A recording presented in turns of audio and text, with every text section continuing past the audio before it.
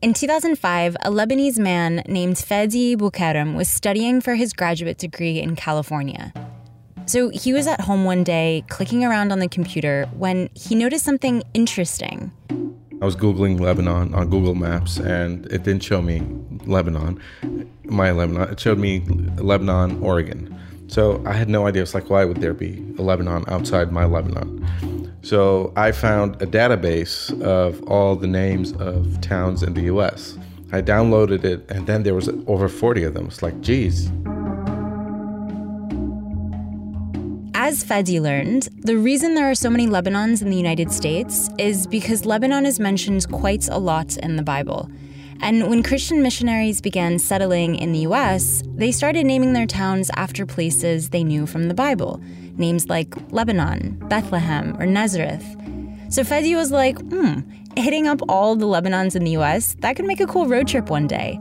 But, life happened. I mean, after that, I finished my MBA, came back to Lebanon, worked in investment banking, then in tax law consulting, et cetera, et cetera. It wasn't until 2016 where I was like, you know what, life's too short, I want to do it.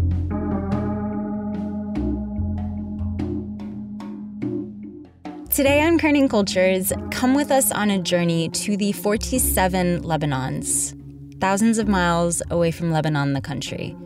I'm Hibba Fisher, and you're listening to Kerning Cultures, radio documentaries from the Middle East. More than is predictable, they've seen it happen. And one story that always kind of captures my imagination. In the morning, letting going in because I'm going to stand up on the streets lost culture. And you're listening to Kerning Cultures. So, just so I can get some levels, can you tell me what you did today? Our story today comes from producer Alex Atack, who spoke to Fadi at his apartment just outside of Beirut in Lebanon, the country. I did nothing today. Had breakfast, 2 manouches. That's it. So when Fadi came up with the idea for this trip, his friends and his family were torn as to whether or not it was even a good idea for him to do it.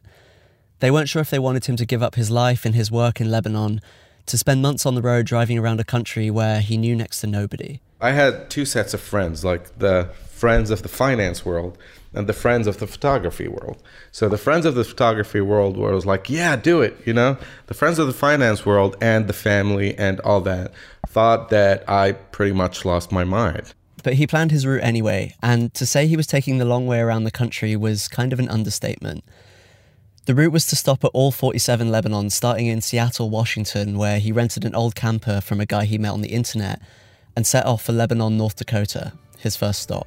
It's just beautiful, driving on the road and the open, wide open space, and all. It's just great. I listen to classical music a lot and to bluegrass, country, Celtic. It's a bit varied what I listen to. But I gotta say that I didn't get to listen to a lot of that often because on large parts of the road, I did not have an internet connection. So I had to listen to my thoughts a lot instead of the radio. And those 2 weeks between getting from Seattle to Lebanon, North Dakota, actually, I think changed me in ways that I didn't think it was possible. For 2 reasons. One, because my idea of the U.S. was New York, San Francisco, and whatever other towns, it was just through movies. So I'd go there and I'd see town after town where all the stores are boarded up, places are for sale, foreclosed houses, stuff like that. So it was really, really sad. I didn't think that they would be as decrepit as they were. I didn't think that it was going to be, the situation was as dire as I found it to be. His plan was quite simple. He wanted to just show up in each of these Lebanons and take pictures of the landscapes and the people that he found along the way. But one thing he couldn't have planned for was how much was about to change in America right in the middle of his trip. Because this was the autumn of 2016. Right now, a historic moment. We can now project the winner of the presidential race. CNN projects Donald Trump wins the presidency. The business tycoon and TV personality. In my mind, when I first gone, I thought it was going to be talking to people and asking them, so how does it feel like having the first woman president? Because at the time, all the polls indicated that she was going to be President Clinton. When it came to election night itself, he was right in the middle of the US. Lebanon, Kansas, the geographical center of the United States. To give you a bit of context, this is a town right in the middle of Kansas, population around 200, and it's literally 4 kilometers from the actual middle of America, which, by the way, is a 6-foot-high concrete monument unceremoniously titled the Geographic Center of the Contiguous United States. Anyway. I went to bed that night really early on the election because I thought she was going to win. Everybody thought she was going to win. And then I started getting messages on my phone, and I woke up and I found that he was winning state after state. And my first reaction was actually, I locked the RV, lowered all the shades, and I was like, oh, Jesus, I'm in the worst area. The next day, it was kind of like the lesson that I learned. I went to a coffee place and I had my camera with me, and there were a bunch of people, like 6 older men sitting, and they saw the camera and they asked me, could you take a picture of us? And I said yes. But then one of the men said, could you please take another picture, but without this guy? Like, he pointed to a guy sitting with them, because we're all Republicans and he's a Democrat. And then they started all laughing. Where he found himself at that current moment in the US, it shifted things for him. I think he felt like there was this narrative being played out on the news and on TV that just wasn't what he was experiencing in real life. I went to South Dakota, Lebanon, South Dakota, and it was the librarian who told me, go ask for Hazel in the Long Branch Saloon. This could be like a line out of a movie, seriously. So I went in and went to the Long Branch Saloon. It's all wood on the inside. You know, it looks like it was built a long time ago. It had a pool table, it had a jukebox, and a lot of photographs behind the bar and all that. But it was not a tiny place, you know, like 30, 40 people could easily fit in there. And Hazel is the bartender, and she's in her 70s. And at the time I was hungry, so I thought, can I have something, like, can I order something, you know, to eat? And she said, well, go to the back of the bar, open the freezer, bring me a frozen pizza, let me heat it for you. We called the Long Branch, but Hazel wasn't in that day, so we spoke to her colleague Linda instead.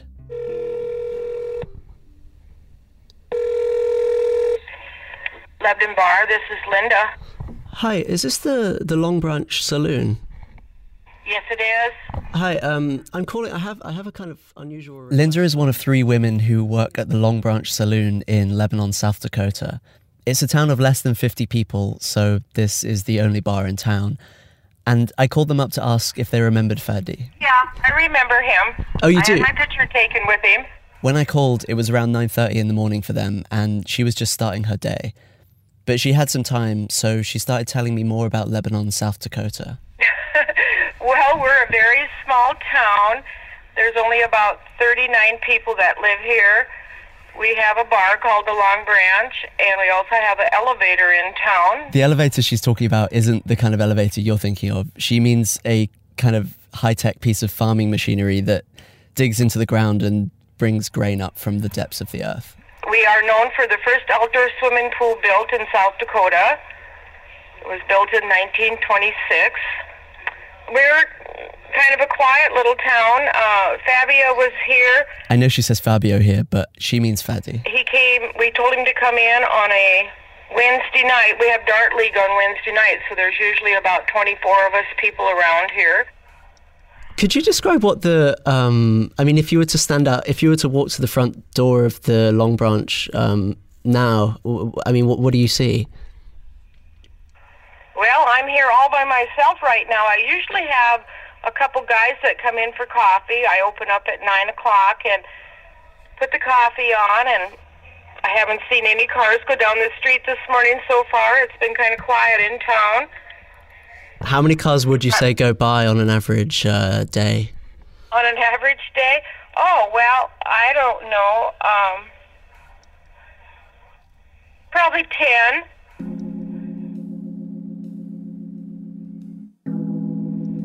I moved here in 72, but I lived in Gettysburg before that, and that was just 10 miles west of here. And I raised my kids here in town, and back in 1972, there was about 134 people that lived here, but as the kids all growed up and went away to school and college and stuff, now it's just a group of us old-timers here. Of course, I've worked in the bar here for about 43 years, so I've gotten to know a lot of people from all the different towns around here, and we're kind of called the friendliest little, where friendly people meet. That's kind of our motto, where friendly people meet. And people have told us they enjoy coming to our little bar because of us. Because I know we're getting up in age, you know, like 75, 73, 71 years old, and I just had somebody here a month ago that says, what are they going to do with the Long Branch when you girls all quit working there? And I'm like, I don't know, because we've been here forever, you know? Is that kind of a common problem in your Lebanon, that like young people move away to kind of bigger cities or towns? Yeah. Yeah. Well, you know, when my 3 girls got out of high school, I just basically told them, you better move to a bigger town because there's no opportunity here, you know, to make a career of anything. And so my kids did move to a bigger town. Does it kind of make you feel sad that so many young people are leaving? Well, yeah, it does. I would say in 50 years, we're not even going to be a little town anymore, I don't think. So back to that moment where Fadi's sitting eating a frozen pizza across the bar from Hazel in Lebanon, South Dakota. The two were talking, and then Fadi made this kind of amazing discovery. I sat in and I was talking to her, and she said, "Well, where are you from?" And I said, "From Lebanon." And as I said Lebanon, her eyes just lit up. And she said, "Well, you got to get out of the bar now and go across the street until you find a tree, and you'll know what I'm talking about." Which I did, and that's where they had a huge sign that says Cedar of Lebanon, gift from the country of Lebanon to Lebanon, South Dakota. And there was a big tree next to it, and it was not a cedar tree, it was a juniper tree. This is where the story gets interesting. Okay, so let me take you back a little to explain what the heck is going on here. In 1955, the president of Lebanon was Camille Chamoun. And while he was president, he invited a group of mayors from towns in the USA called Lebanon over to Beirut on this kind of cultural exchange trip. They came, they spent 2 weeks here, and after 2 weeks, the first lady, Zalfa Chamoun, gave each of them a sapling of Lebanese cedar to take back to their own towns to plant them. And this thing about the Lebanon cedar saplings is important because they are the icon of Lebanon. They're on banknotes and they're on the national flag, and if you're Lebanese, they're on the front of your passport. And the connection between Lebanon the country and the Lebanons of the USA is deeper than just the commonality of their names.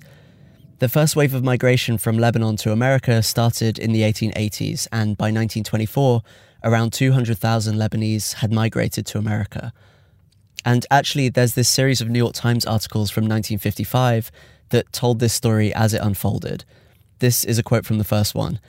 "The mayors or representatives of 8 cities, all named Lebanon, en route to the country of that name, met yesterday and compared one Lebanon with another." Which brings us back to Fadi in 2016, standing in front of this juniper tree that was labelled as a cedar tree gift from the country of Lebanon in 1955. And while he was standing in front of it, he knew straight away that this was not a cedar of Lebanon. So he started researching where this mix-up came from. I had to do a lot of digging in the archives of the Daily Star and Nahar and L'Orient Le Jour in Lebanon, all these newspapers. And then even after I went to the US, I started going from library to library in these places, going through the microfiche. I should hold my hands up here and say I definitely had to Google what a microfiche is. It's one of those machines in libraries that archives old newspapers as tiny slides. The person who was supposed to take care of the cedar trees was a guy called Charles Harris from Lebanon, Nebraska. Who wasn't a town mayor himself, actually. He was just a representative for the town of Lebanon, Nebraska. The mayor of Lebanon, Nebraska was an older guy, so he couldn't make the trip himself. He sent a representative instead, who was Charles Harris, and he was just 23 years old. He was a young guy. He was 24, actually, but he was also an agronomy student, which is basically the study of plants and soil. So I suppose the rest of the town mayors thought, okay, we'll give these saplings to this guy. He'll do whatever he needs to do with them to adapt them to the US climate, and we'll plant them back in the US when it's done. But that didn't happen. This is where the dark part of the history comes in. Charles Harris did not go to Lebanon, Nebraska after Beirut. He decided to go to Jerusalem first because it was close to Easter and he wanted to do a pilgrimage of the Holy Land. And he got killed there. Charles Harris was killed by a Jordanian border guard. Now, the circumstances around his death are a little bit lost in time. But another New York Times article from 1955 says, quote, Charles B. Harris of Lebanon, Nebraska was killed today in the Jerusalem no man's land by a Jordanian guard's rifle shot. A Jordanian sentry shouted a warning. Mr. Harris apparently continued on his way. A shot from the guard killed him, end quote. But because he got killed there, the trees, someone needed to take care of them, so they shipped them to Lebanon, Ohio instead. And the nursery in Lebanon, Ohio, they fumigated them. Okay, so this word fumigated, I spoke to a Lebanese cedar expert, and he basically said it's quarantining them for a period of time to make sure they don't carry any pests or like diseases that are going to infect other trees in the area. And as they fumigated them, 6 of the 7 died. Only 1 survived, and they kept it. But what they did was, instead of telling the other towns that the trees died, they sent them different species of trees and told them that this was a cedar tree. But I didn't have the heart to tell them, by the way. I mean, they were proud of it, you know? So, in any case, I went back to the bar and Hazel told me, you can come back in the evening because people could come in. You know, you'll see more people. So he went back that evening and played darts with some of the friendly folks from Lebanon, South Dakota, and left in the morning for his next Lebanon. He continued his trip over the winter, visiting 46 Lebanons over the next 4 months, and then it was time to come back home to Beirut, back home to reality. But after he'd been back a few months, he got this text message from somebody in Lebanon, Nebraska, somebody he'd met while he was out there, with a photograph attached. People started sending me photos of the tree, and it got hit by lightning and split in half. Oh my God. I was like, it feels like there's a curse to me or something. Keep in mind that this is a tree that had been around for 60 years up until this point. 60 years. And it wasn't something like, you know, like it died. No, it had to be something like you know, hit by lightning. It's something biblical. So a plan started to formulate in the back of his mind. What if I can go back around America and repay all of these towns in some small way by gifting them real cedars of Lebanon? So that's what I did.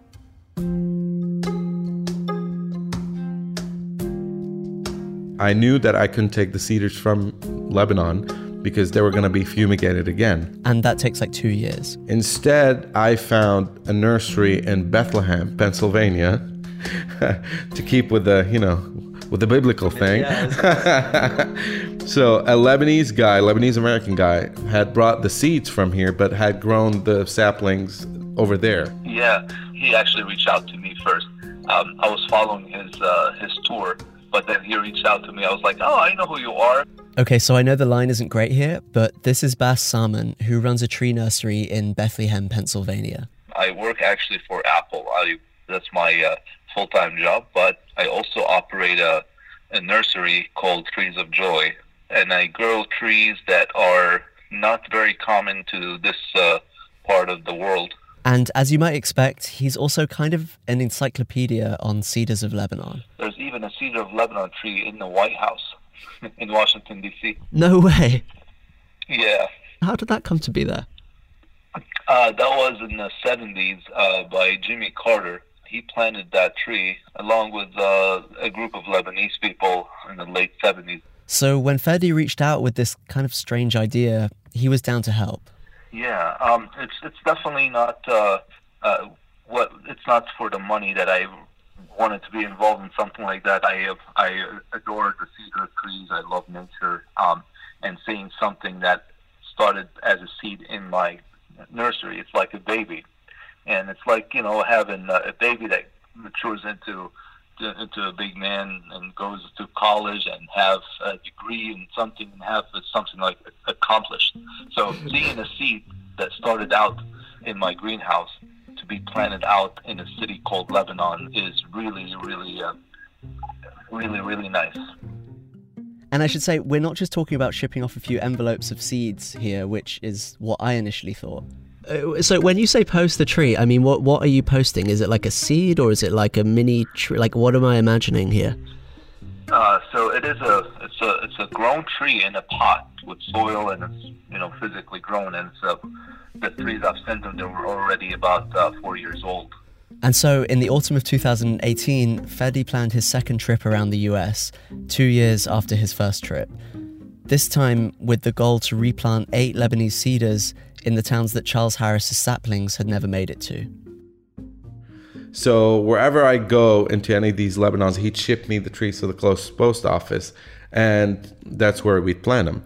And on this trip, he ended up again in Lebanon, South Dakota. This is the small town of under 50 people where he first discovered the mislabeled cedar trees. But he couldn't plant an actual Lebanese cedar here. For one simple reason, is that the weather in Lebanon, South Dakota would not allow an actual cedar tree from Lebanon to live. But it was one of my favorite places to go to, Lebanon, South Dakota. So I did go back on this trip, and I went there because it was close to my birthday, and I wanted to spend my birthday at the Long Branch Saloon. I did not do that because my van broke down somewhere else, and I was a few days late. But as I got there, I went into the bar, and Jan was there. Jan, by the way, is someone else who works at the Long Branch Saloon. And I just was wondering if she's going to remember me from 2 years ago. So the first thing she tells me, like, not hello, not anything, she said, "Where have you been?" That was the first question. I was like, do you remember me? She's like, "Yeah, I remember. You were supposed to be here a few days ago." It turns out his aunt, who lives in San Francisco, knew he'd roughly be spending his birthday in Lebanon, South Dakota. So she called the bar, the Long Branch Saloon, to let them know and mailed a tray of baklava to the Long Branch for all of them to eat. She said, "You gotta come back tonight." So I came back tonight, and it was Jan and Jim, and they were playing, and they played for me, Yes. Well, today I started loving you again. And I'm right there where I really always been. I got over you just long enough to let my heart mend. So after spending his birthday in Lebanon, South Dakota, he continued on his trip, and one of his next stops was Lebanon, Missouri. I will admit that I teared up a little bit when the mayor of Lebanon, Missouri came, and he presented to me with a proclamation of friendship between, like an official one, between their town and our country. So this is the proclamation that Mayor Jared Carr of Lebanon, Missouri signed on that day. Okay, here's the proclamation. I will read it twice. We hired a voice actor to read it. The city of Lebanon and communities across America share a bond with the country of Lebanon, not only through name, but friendship. And Americans have growing social, cultural, and economic ties to the global community as we seek to communicate with and understand our partners from different language and cultural backgrounds. And it was something, I mean, the words in it, that was just like, it was touching. Though thousands of miles may separate our countries, our communities are bonded in friendship and a historic connection dating back to 1955. And the mayor actually designated an entire day to this. September 20th in Lebanon, Missouri is now the Day of Friendship between the Republic of Lebanon and the town of Lebanon, Missouri. Over these 4 months, Fedi planted 8 trees in 8 different Lebanons. And in some way, that brings us full circle. He'd set out to correct a 6-decade-old mistake, a mistake that he wasn't even looking for, and he'd done it.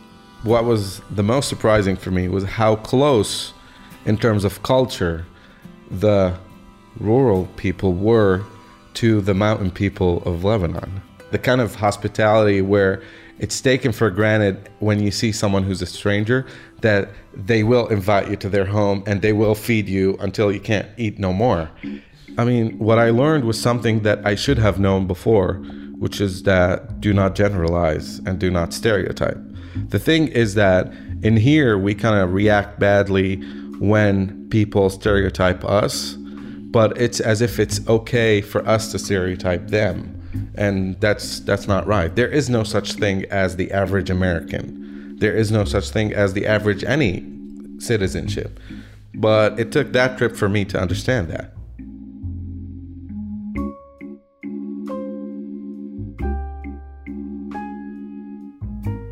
This episode was produced by Alex Atack with editorial support from Bella Ibrahim, Dana Balut, Zaina Duidar, and myself, Hiba Fisher. Sound design by Alex Atack. Bella Ibrahim is Casey's wonderful marketing manager as well. Special thanks to Robert Auld, who read out the mayor of Missouri's legal proclamation for us. And thank you to everyone who spoke to us for this story. Fadi Bukaram, Bas Samman, who runs Trees of Joy, Linda and Hazel McRoberts, who work at the Long Branch Saloon in Lebanon, South Dakota. You can read more about Fadi's trips, see photographs from it all on his blog at LebanonUSA.com or on his Instagram at LebanonUSA. We'll post a few of his photographs on our website too, so just click the link for this episode page in the show notes. Thanks for listening. Until next time.